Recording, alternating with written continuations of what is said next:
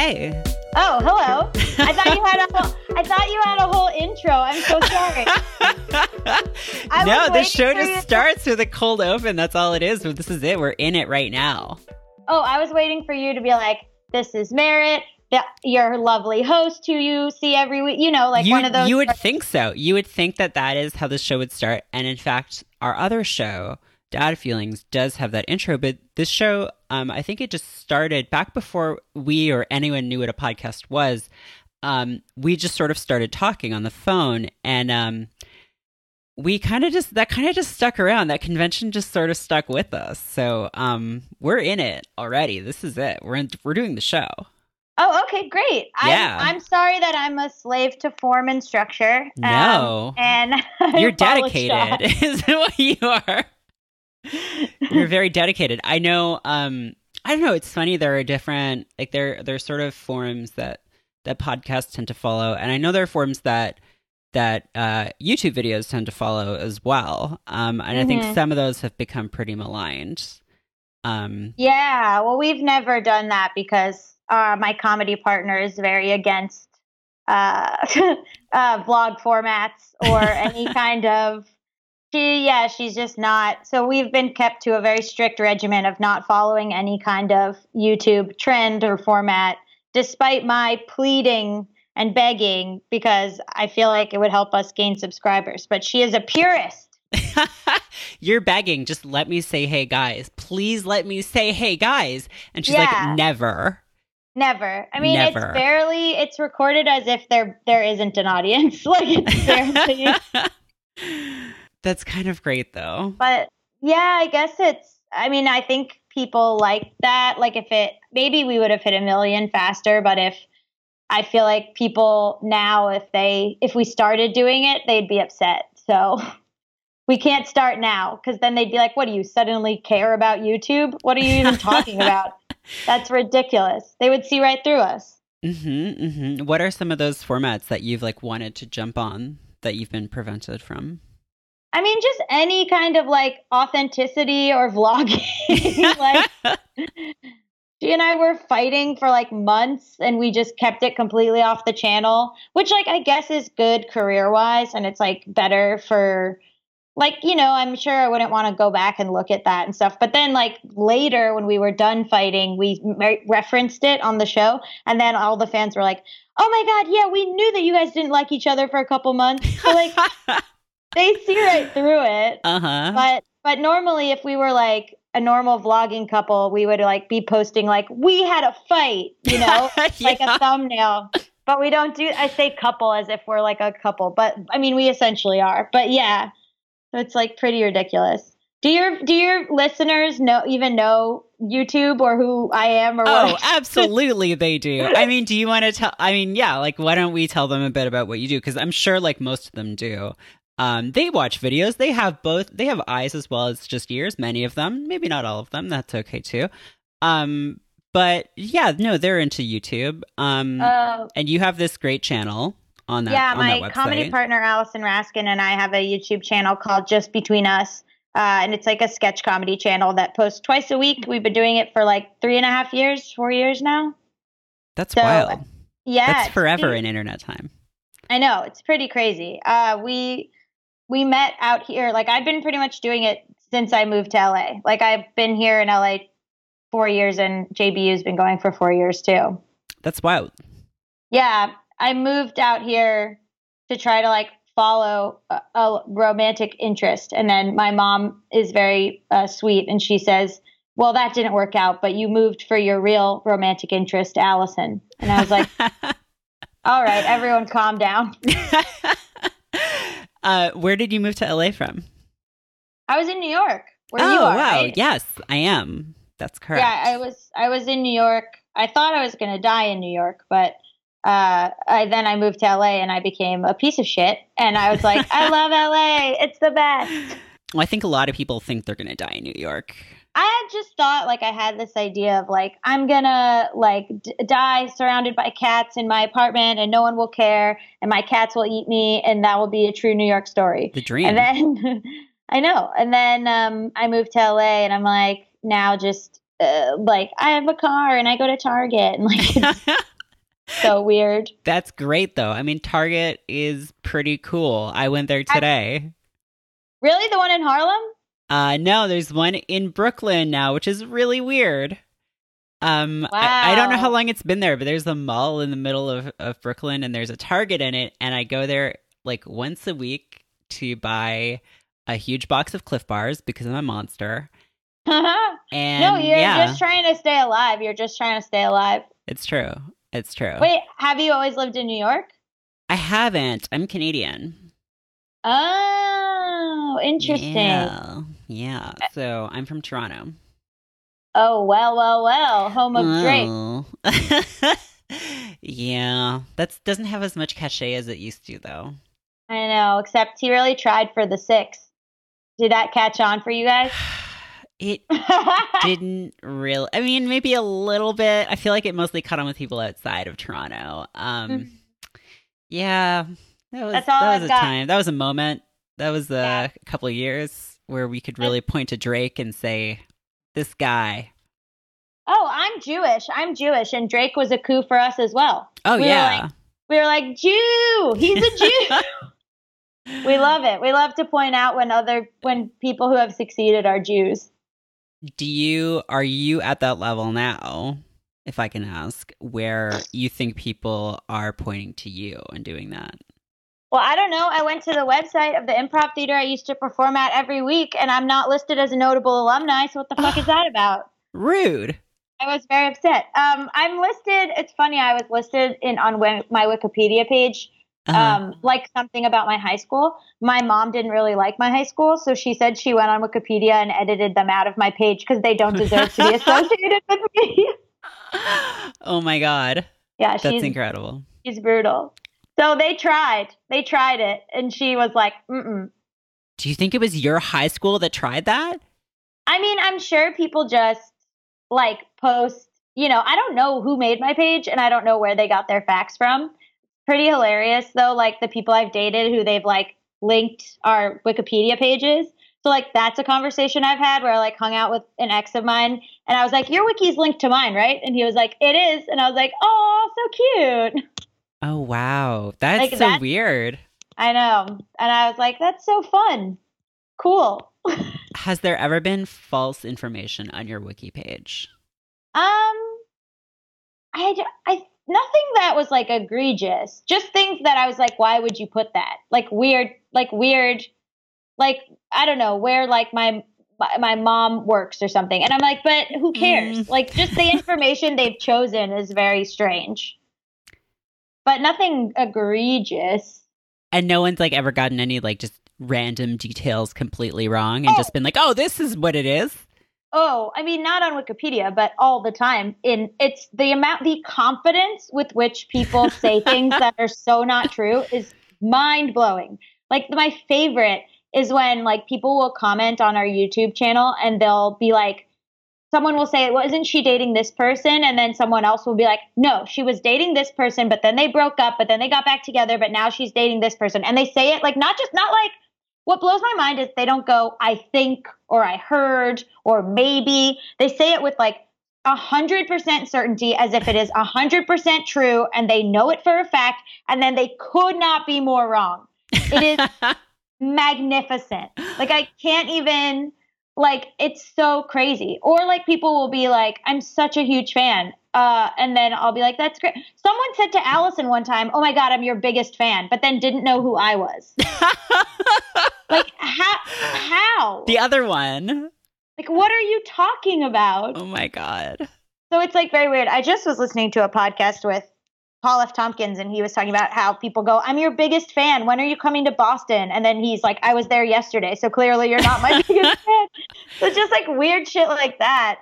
Like, or they'll just be so sure, like, about random stuff. Like, I don't even have a good example, but they'll be like very certain about something and it'll be completely wrong.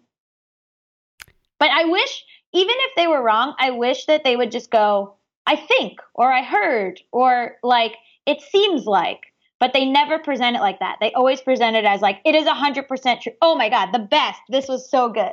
This woman made a big post on Facebook being like, this, I don't know why everyone is supporting this particular feminist woman. They're like, I don't know why everyone is supporting her. She's just a white feminist. And then someone said like this, and I've seen other feminists supporting her, and it's like bullshit.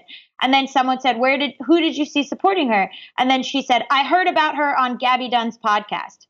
And I looked and I was like, and I was tagged and I was like, I've never had this person on my podcast. And the woman was like, yes, this episode, you spent an hour, you talked to this woman, you gave her a platform, she's not a good person, blah, blah, blah. And I was like, you're thinking of a different person. You heard of this woman. You heard of this woman on a different show. You did not hear, like, she was so sure that she had heard of this woman on my show, and then was like fighting with me about it. And I was like, I have never interviewed this person. But she like went off on this like big, long Facebook post about how I'm terrible because she 100% heard of this woman on my show. And I've never talked to that woman, never interviewed her for my show. Like, so just like, I don't mind criticism or like people knowing things, but it's so crazy how sure people are of things that are factually incorrect. Absolutely. That's just, it's buck wild. Like, yeah. And it's like, yeah, I don't know. It's like there's something in everyone's brains that like we don't want to like back down when someone is like, no, actually what you're saying is wrong.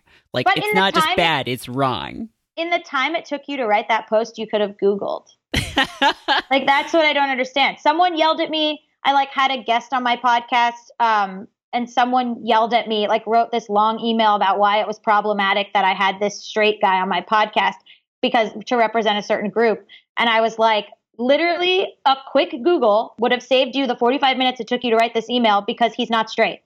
But like I feel like they have this platform ready and they just need like a scapegoat. Like she already had all these ideas formulated, and then she, rather than like check, she just was like, let me give you my whole spiel, I think. I mean, I truly don't know. But it's like, but then I just write back one sentence. I go, hi, the guest you're referring to is actually not straight. Thank you. Like, what am I, you know what I mean? Like,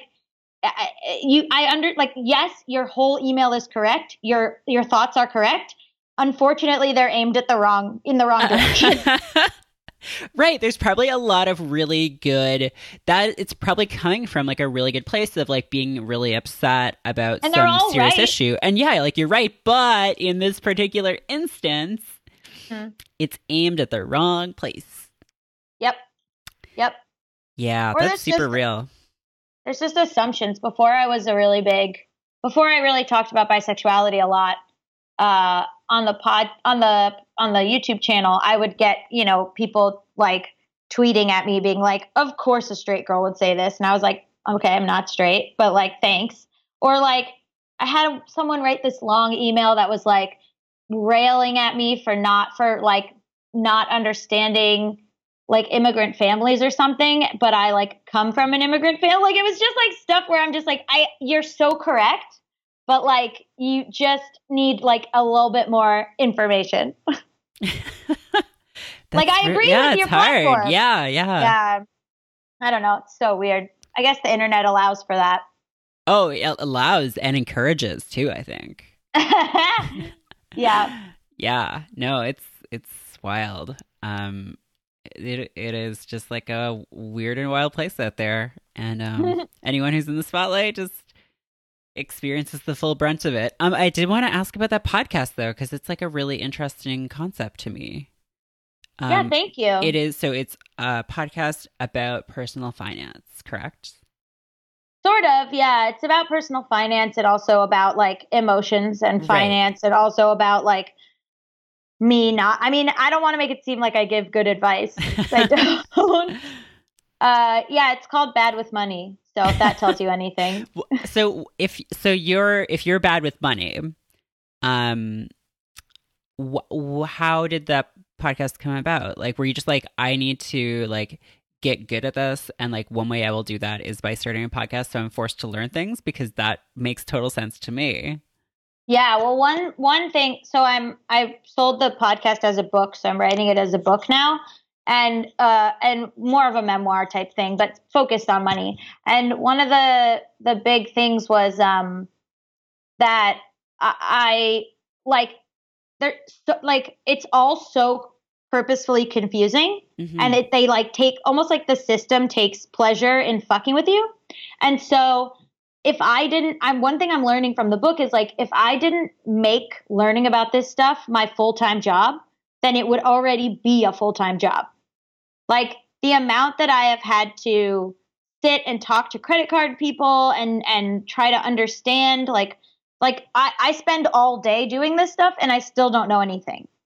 And so it's like pretty wild that we're just expected to like do this as part of our daily life. Like you go to work, you go to school, you eat food, you pay your bills, you try to figure out what to do with your retirement. And like that's supposed to be just like a slice of your life. But I've made it like my entire career and I still have no fucking idea what anyone is talking about.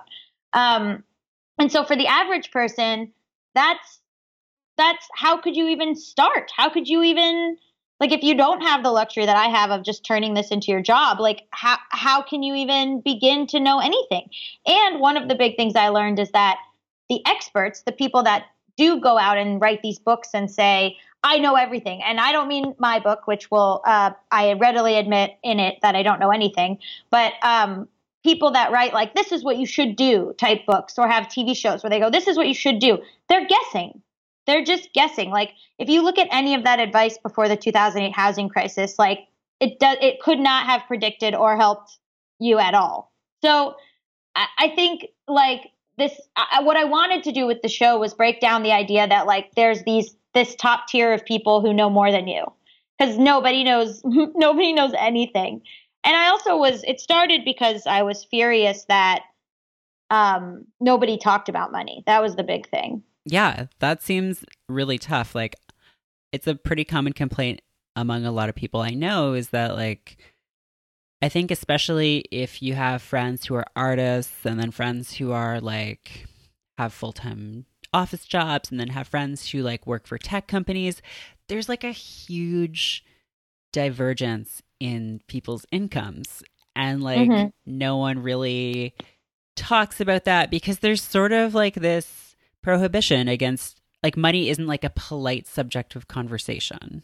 Yeah, and it was also I remember when I was younger I was like a New York hipster piece of shit and I had friends who worked day jobs and everyone, you know, we were like 22 and everyone would be like, you have to go to your day job or like, you know, everyone like would work some sort of retail job or barista job that wasn't like 9 to 5. And then the people that had 9 to 5s were sort of like, look at you, corporate drone or whatever. But then secretly we were all like trying to get 9 to 5s. And then like I worked as a freelance journalist. So I would go back and forth. Sometimes I would get like a day job and then sometimes I would just be reporting and like praying for a freelance check.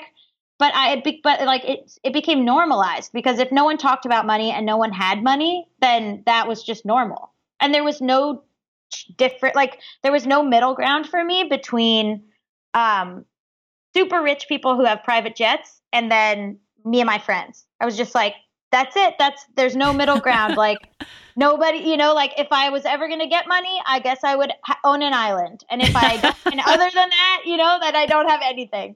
Like I had no idea, and my concept of how much is a lot of money changed so quickly too, where like I used to just like be like, oh, I have $10 in my account. All right, what am I going to get for dinner with that $10? And now like that idea would terrify me. But I lived that way for 27 years and I'm 29 now. Yeah, I mean, so much of this does depend on like your context, right? And I think definitely for like, yeah, like a lot of younger people, we don't really have, I don't know, I feel like a lot of people have like these vague anti-capitalist sentiments sort of brewing in their heads that on the one hand are great and like can contribute to being able to recognize the unjustness of a lot of this stuff. But on the other hand, like can just make talking about money even harder or can like make you guilty for having any kind of security or for, or like you say, for being not in like this one end of the spectrum of like dirt poor, like having like, you know, $5 in your checking account or whatever. like getting anything above that can be like really difficult for people to adjust to. Is that something that you've talked to anyone, you've talked to people about, or you've talked about on the show? Yeah, it is stressful. The second episode of season 1, I have a financial psychologist on, and he talks. So I said I was getting a book advance soon, and I would change income brackets very quickly. And he was like, "That's one of the most stressful things that can happen because you know how to exist this one way, and all of a sudden now, like it's almost like when you go to a diner and there's like a all of a sudden there's like a huge menu and you're like, I really wish there was just a smaller menu. Like I don't have to think about it if there's a small menu. But now it's then I all of a sudden got this money, and then people started coming at me with like, well, what kind of retirement fund are you going to get? What are you going to do with it? Where are you going to invest it? And I was like, I really preferred my life when I didn't have to think about this stuff, but not really, because I cried once a week. I sat in my car and cried about not having any money and not knowing where different like payments were going to come from. And like I had so normalized crying about money that I was like, this is just a thing I schedule myself to do. Like time has come. And then when you're jarred, like you're given a lump sum and you're like jarred out of that and you're like, okay, then I like started to pay back debts and tried to figure out like an actual plan to like pay back the IRS who I owed money to and pay back people I owed money to and start doing student loans. And then after all that, I was like, okay, now I could like do a retirement fund. And I started doing that slowly. And then I started having like a savings account and like, but I really did have to like turn figuring out what to do with this money into a full-time job.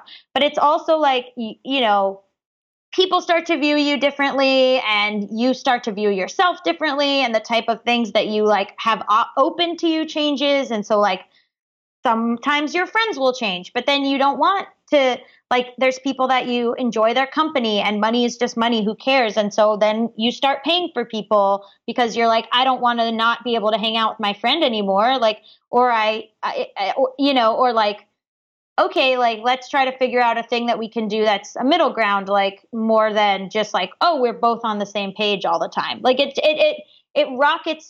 changes your life in a lot of really wonderful ways, but also in a lot of ways that are like very overwhelming to happen all at once. Yeah, that seems like totally stressful and like and good too, but like yeah. Great. It's great. I just didn't want to be one of those people that, I guess I had this fear of being embarrassed where like I get this lump sum for this book and then I blow through it all, or right. I didn't handle it correctly, or and then people think I'm an idiot. Yeah, that's the nightmare scenario. Yeah. So is that like I wanted to do the right thing, but I had to figure out what the right thing was. Right. So it's funny, like you say, like there's people like no one really knows how to do this stuff, and I feel like that's totally true. Like I feel like there are people who know how to basically kind of hack the system to kind of get what they want. But in order to do that, you already kind of like have to have money, right? Yeah, of course. And I'm like wildly uncomfortable all the time because my comfort zone, my comfort zone was 27 years of being broke all the time. Right. Like that's comfortable. I mean, it sucked and I was very stressed out and I had like physical symptoms of stress and I cried all the time, but at least that was like familiar. Mm-hmm. Whereas like now it's a different thing where I just am like, okay, like I have to make all these decisions and I just was like, maybe I shouldn't have, like, maybe I should have learned. I mean, they don't teach you anything in school. They don't teach you anything in college. Like, you know, nobody, like, if you have really great parents, they'll sit you down and tell you, you know, how to do these various things. But most people don't come from, like, I don't come from like a rich family. So they're like, good luck. Like, there's no guidance at all. Yeah. Well, I think that's like one way that wealth like reproduces and like maintains itself, right? Is through like the knowledge of how to deal with money. Yeah, that's why there's wealthy families. Yeah, they really should teach this in high school. Like, why isn't this a thing? I'm sure it's maybe starting to be in some places, but I never encountered any of that either. No, I never encountered it either. People are starting to like, I think my show, and then also like weirdly, Reese Witherspoon has a company called, or a foundation called Girls Inc., where she teaches financial literacy to young girls that I've looked into just because of my podcast. But like there are things that are happening, and I think young people in my research for the book thus far, I've talked to a lot of young people who seem way more aware of like financial, like they're aware of student loans. They're aware in a way that I wasn't when I was younger. They're aware of that they're going to have to like put a down payment or like, to get an apartment. Like they're aware of these things that me at 18 was just like, huh, what? Yeah. Well, I hope maybe it's one way that the internet is making kids better. I hope. Well, definitely. I think they're learning about it from Twitter, and they're learning about it from seeing people our age. I'm assuming your age, but people our age on Tumblr, like bitching about student loans. They see that and they go, I don't want that. Yeah. Yeah. Who does? No one needs that. It's terrible. It's the worst. And it was like so devastating to me. I'm 29, and it was like devastating because they were like, oh yeah, our moms like talk about their student loans. And I was like, oh God, don't tell me how old your moms are. Just shush now. Oh, that is rough. I know. Okay, but so the YouTube channel, the podcast, which is now bookified, it's in book form. It's back in book form. But then you have another book coming out in September. Yeah, Allison and I, so the one I'm writing now is based on the podcast, but Allison and I wrote a book called I Hate Everyone But You. That's a young adult novel. So that's fiction. And that is like sort of comes from our personalities on the YouTube channel. So that's two girls, and they go off to college for the first time, and they're best friends, and they're an odd couple as we are on the channel. And then it's sort of deals with, Allison's wheelhouse is mental health. She was diagnosed with OCD when she was 4 years old, and she's like really intense on like mental health stuff and being very vocal about that. And then I deal a lot with obviously like coming out and like queer, like I call my fans the queer teens, and like so we wanted to do a book that married both of those ideas. So like, her quote unquote character, it's fiction, but like her character is going to college and trying to be as normal as possible and join a sorority and like be this picture perfect girl, but also is like very mentally ill and like can't touch the sheets. And then like my character goes to school and is like, similar to myself and some of my friends when I went away to college, which was like just too much freedom. Like you're just partying too much, and nobody's making you go to class. And she's also like, bisexual. So she's dating and doing all that kind of stuff. But like, she's very like social justice-y and self-righteous. And so there's like, they're both sort of trying to figure out each other's new college selves. And it's like, will they stay friends? It's really like a friendship rom-com. That's so great. And what's it like writing a novel with another person? I feel like that's a really unusual arrangement. Yeah, it was very weird. Well, we sat next to each other and wrote it. Allison, you got to give her credit. She is a good boss to me because she was the one who was like, okay, so Monday, Wednesday, Friday, 9 a.m. to 5 p.m., we will be writing the book. And I was like, what? And she was like, yep, we're going to write 2,000 words a day. Get ready. And I was like, and then she forced me. We did it. I had to show up at her house at 9 a.m. and we couldn't be done until 5. And like, and then we wrote the whole book in like 3.5 months, 4 months, because she just like was like, wake up, time to work. Like very like, oh my God. And that's I know. And that's kind of that's what she's like in general. And I literally like writing this second book on my own. I've just been like, here's like to my editors, like, I don't know, here's some documents of feelings. What do you think? And they're like, okay. Like she and I work very differently. So like a lot of our stuff that we do together is like me being like, what about this feeling? And then she'll be like, okay, how is that a sketch? And like, that it sort of comes together in that. Like a lot of the like bigger, she's more detail oriented and I'm way more bigger picture. Mm-hmm. So it worked out that way, but also I wanted to murder her and myself for like 3.5 months. That just seems like so just like, I don't know, it just seems so antithetical to like the way that a lot of people talk about writing, which is just as this like torturous thing that like can only happen at certain, oh no, I bet, but like people being like, oh, and then I like put in a bit here and then a bit here. But I guess you have to, at some level, you just have to like buckle down and be disciplined. And that's maybe just the most extreme end of it, is just doing it 9 to 5 for like 3 months. I couldn't, I was like dying.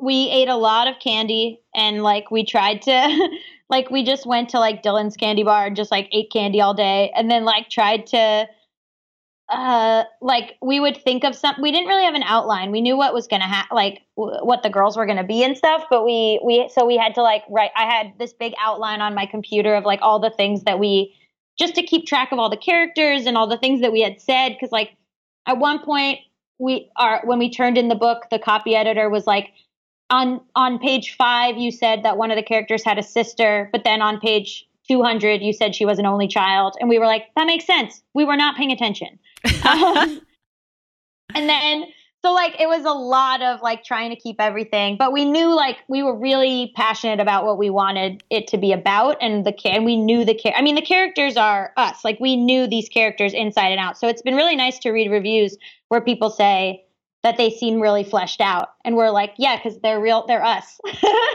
we know them. Mm-hmm, mm-hmm. And it's been really gratifying to see a lot of, like, we got on a lot of lists for LGBT books and stuff. And there's a lot of queer and trans characters, which like I pushed for and made a priority on my half of the book. And so, because also Emerson is a very gay school, so it wouldn't have made, like, it would have just been inaccurate anyway. But yeah, and then to hear people that review it say, like, single out that they really enjoyed, that it was like a happy queer book is like, I don't know. It was like, oh man, this is the most I could hope for. That's so gratifying. I know. I'm really, really, really happy whenever that gets singled out. Yeah, that's great. I mean, did you like read much, or have you read much YA like beforehand? I was like a really, really, really, really into books as a kid. Like I devoured Babysitter's Club. I devoured Nancy Drew. I read like Boxcar Children, Hardy Boys. Like I was just like massive. I was super into Lord of the Rings. I was just like huge reader, like my parents made some joke about me at my bat mitzvah about how I read so much. And I was like, they just called me a nerd at my own bat mitzvah. But yeah, I was like very, very, very big book person. And then now I mean, when it comes out, like my mom really likes to read anything that's popular. So like she read Twilight and she read The Hunger Games, and she's the one who like made me read The Hunger Games just because she likes to keep abreast of what's going on in the book world. Mm-hmm. And she like, bought us the new Harry Potter and like is just like very into that kind of stuff. And so yeah, so I mean, with YA, we have the same editor as Rainbow Rowell, who is like incredible. So when we realized that we were on the same, print as her, we like we read all of her stuff, like Fangirl and Attachments and stuff like that, and just our book is written in texts and emails primarily, and so is Attachments, which is Rainbow's book. So we were like, oh, that's awesome. That's like that's a cool grandfather to our book. I don't want to say that like it's like old, but you know what I mean? Like it's a cool, like it's in the same family. It's a nice cousin to our book. Mm-hmm. Yeah, no, they're related, sure. Yeah. And then I mean, YA is such an interesting, like I read a lot of comic stuff, so like Lumberjanes and Strong Female Protagonist, and which are all geared towards younger audiences. And then what's on my shelf? Oh, Sarah Benincas's book, DC Trip. Like, so yeah, I guess the answer is yes, but it depends on if you count like comic books as YA, which I think you do. Sure. Yeah. I mean, you can. Yeah. Why not?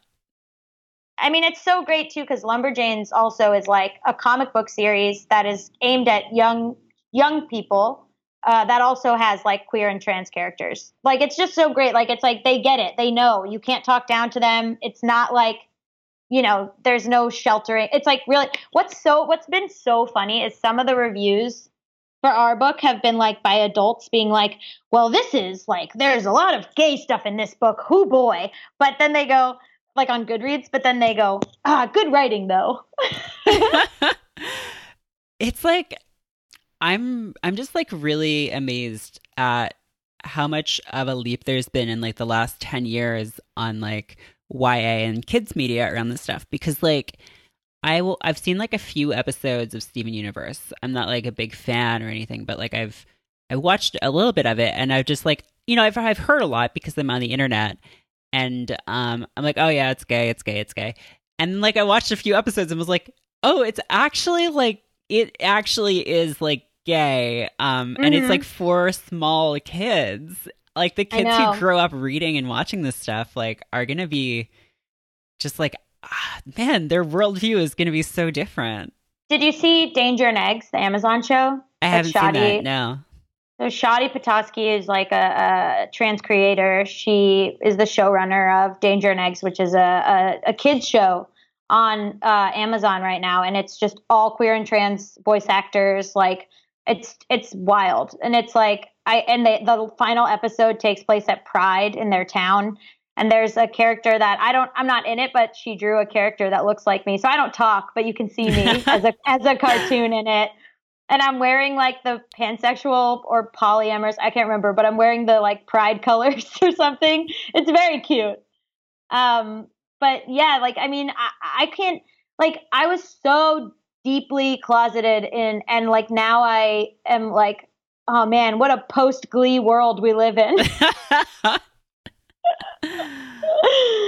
I can't believe, yeah, they're going to just be like, I mean, when I went down to that high school in South Florida and I interviewed some kids there for the book, just coincidentally, like one girl was like a fan of mine, so I took a picture with her, and on her Instagram she tagged me, and her Instagram was like she, her, queer, like bisexual, and I was like, oh my, you are 16, like, oh my do you even God. know? If anyone had seen my Instagram saying that when I was 16, I would have jumped off a bridge. Right. Like, it's wild. It's so wild. And even I went to a school on the south side of Chicago and I interviewed kids there, and they had a big sign in their hallway that was said, we accept people of all genders, races, sexualities. Like there was a long list about like, and whatever, if it was some like teacher doing it as like anti-bullying propaganda or whatever, but like they had it in their hallway. I like, when I think about my experiences in high school, it was just like not something that was like to be gay was like not even really acknowledged as like a reality. Like it was, no way. and I lived in like, it wasn't like a rural, not that like rural places are always automatically more conservative, but like I lived in like a pretty big city at like a, like, you know, middle class, like whatever high school. And it was just like, yeah, like it wasn't like acknowledged as a thing that you could be. Like no one, it was just like, oh, people are just gay in like movies, or like, like it's just like so different, and that wasn't that long ago. I know. I thought you had to like move to the city to be gay. I was like, I heard in the musical Rent that you could be gay in New York City. That's the only place. Oh God, Rent spreads so much misinformation. Whatever, I will go to bat for that. I saw that show so many times. I saw it so many times because I had nothing else, and I would watch Queer as Folk, and I would just be like, "Why are the lesbians boring?" Oh God. Right? Yeah, I mean, we just like scrambled for whatever we had, and even things that may have, in retrospect, be like deeply so problematic, bad, or like stolen from actual lesbian writers, or like whatever. God, kids today, it's like we had to walk miles in the snow to get gay content, and look at you. I'm so happy for them, though. I will protect. I will protect. But it is also like it's not like a walk in the park or anything. Oh, like, absolutely not. There was certainly pushback on my half of the book. I will say I will be as general as possible, but there was definitely pushback on the amount of queer and trans stuff that I included in my side of the book, and on allowing people to consult on my side of the book based on their experiences, and also paying those consultants was also an uphill battle. Wow. Huh. I know. So it's not a bed of roses. Yeah. And I mean, even like Lit is still a really, really straight place. And like gay male literature has a little bit of a niche. But like queer women's stories are still like, there's a little bit more in YA now, a little bit, but like not that much. And like, it's still for a lot of people, like, I'm actually not that surprised that you say that it was a struggle, because everything I've heard from people in that industry is like, yeah, if you want to publish a book with like a lesbian character in it, or like a queer woman character, or whatever, like that is going to be a difficult thing to do. Yeah, I feel like I really got to shoehorn it in because it was like both me and Allison's story. So like her character balances mine out in a way that I think made them less scared, which is unfortunate. But yeah, but I went sort of for lack of a better term, balls to the wall on my side. So yeah, I went. Like my character is very, very queer, very like unapologetic, very whatever. And we did end up paying consultants. But yeah, there was a lot of education in terms of what I wanted to include on my side, which was interesting. And the consultants proved invaluable because I got pushback on it, and then the first question that we got at BookCon, because I knew that we would, was someone asking about the trans character. And I was like, of course, because that's what I would do. Huh. I know.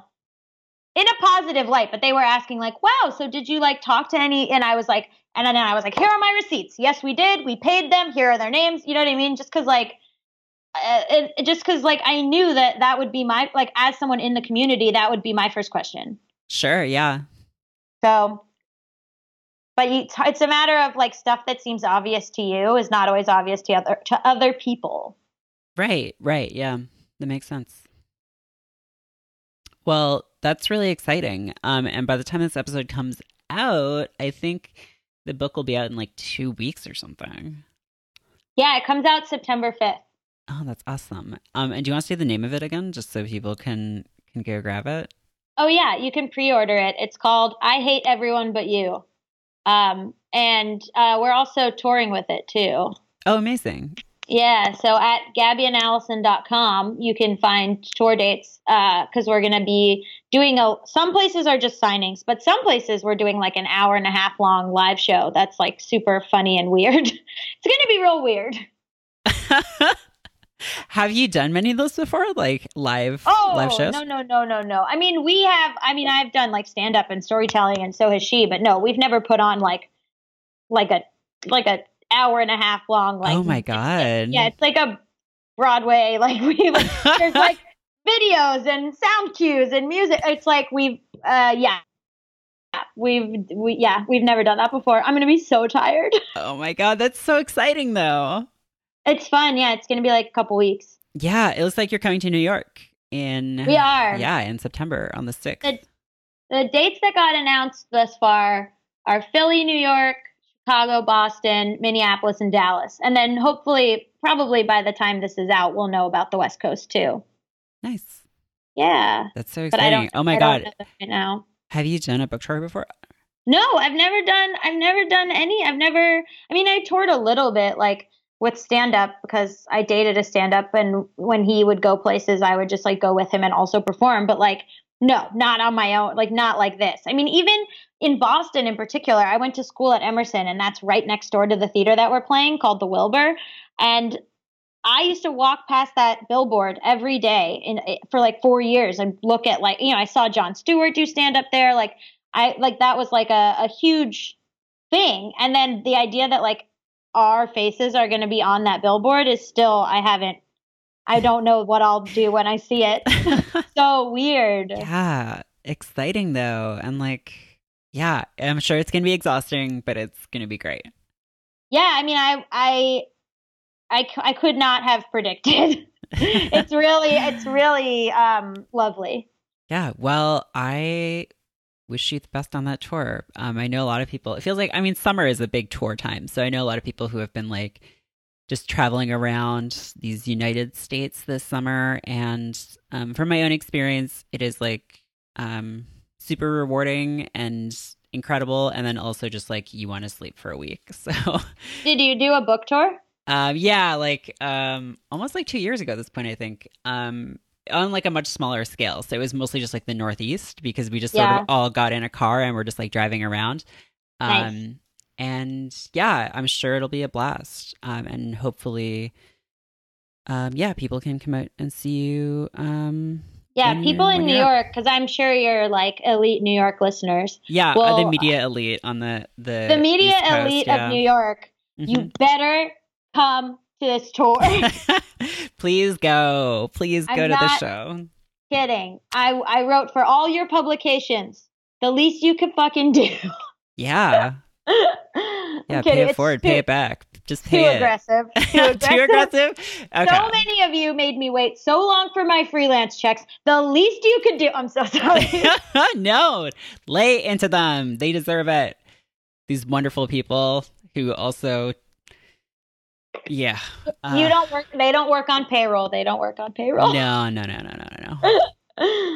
Well, do you want to move on to our one segment of the show? Sure. Yeah. Go for it. Yeah. Okay. It's called Get Wrecked. Get Wrecked. It's a segment where we recommend things, and those things. Oh man, the things they can be.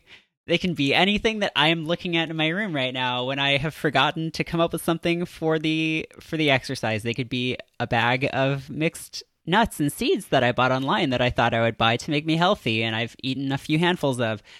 It could be music. It could be the best of Kay Ryan's poetry. It could be a pair of boots. Anything. The sky's the limit, and I always offer it up to the guest whether they would like to go first or they would like me to go first. You go first. I'll go first. And I lied. I had something prepared this time, guests. So get off my case if you were going to be on it. I'm going to recommend something for people who want to take makeup off at the end of the day or clean their face, which should be basically everyone because, face cleaning, I feel like, is a pretty broad thing. I'm going to recommend micellar water, which is this water. It's like, it looks like water, but it has these little micelles. Micelles? I don't know how to pronounce that. Do you know what that is? No, I don't even know what you're talking about. You don't know what this is? Oh my God. I am going to blow your mind right now. Okay, micellar water is like, it's this like cleansing water that the main one that I buy is from Garnier, and you just like you squirt it onto like a cotton pad, and you just wipe it over your face, and it takes off your makeup and it cleanses your skin, and it's like it works super well. It's basically like water with like tiny balls of like oil molecules in it, and they pull out the dirt and oil and makeup like off your face without really drying out your skin. Like there's no alcohol in it. What? Oh my God, you have to try it. Okay, they make one. I've never heard of. They make one that is also good for waterproof makeup. So if you wear like waterproof mascara or liner or anything, you can use that. I just use the basic one, and it does like it's really great. It's really like nice on your skin. Like even if you have sensitive skin, it works really well. So I'm going to recommend that. And like, I don't know, I use the Garnier one, but I'm sure there are other brands that work just as well. Wow. This is a recommendation for me as well as the listener. Yeah, no problem. I'm going to recommend opening your mail because I used to never open my mail. And it turns out that there's a lot of important things in there. And I know it's scary to open your mail. It is. It's terrifying. Nobody wants to do it. People hate it. And I get that because I would think if I just throw it away, I don't have to do whatever the mail's telling me I need to do. False logic. You will still have to pay the bills even if you throw them away. So the best thing to do is to get over that fear and just open your mail. It's tough. It's tough. Nobody likes to open their mail. I never liked it. I would literally I tweeted like years ago. I was like, oh, mail is such a funny thing that you take from your mailbox, walk all the way upstairs with it, and then throw it away. And people were like, you throw out your mail? And I was like, yeah, doesn't everyone? Like, oh, yeah. You can't throw out your mail.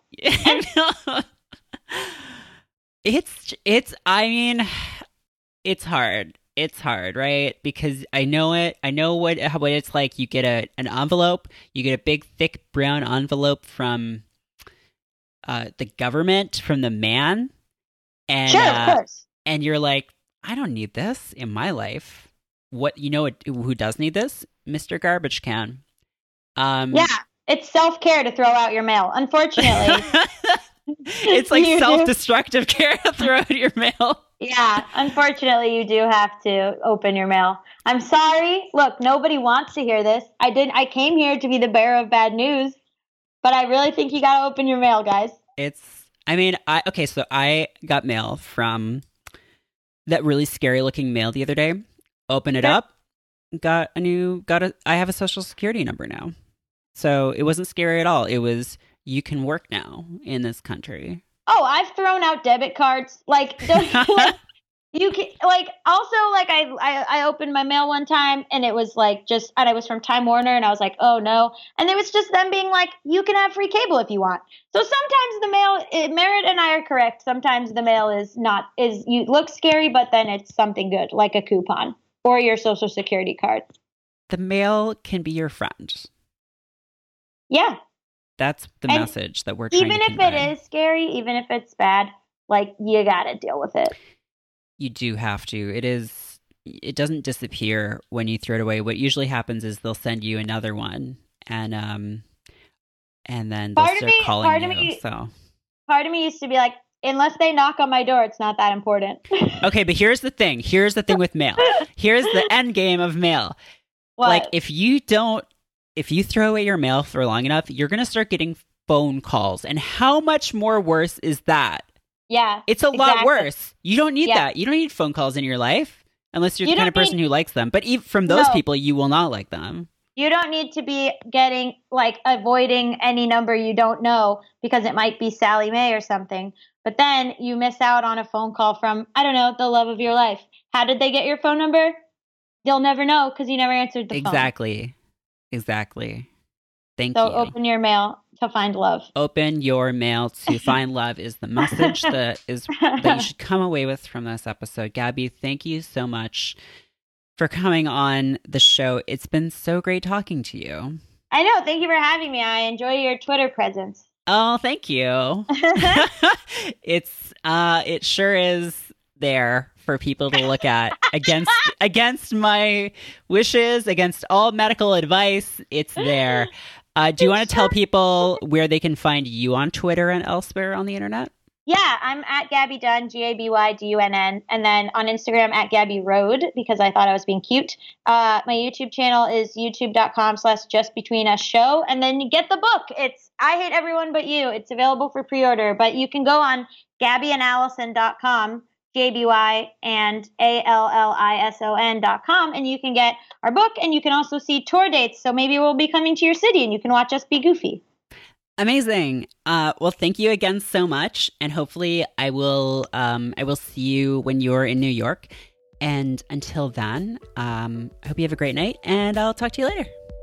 Bye. Bye.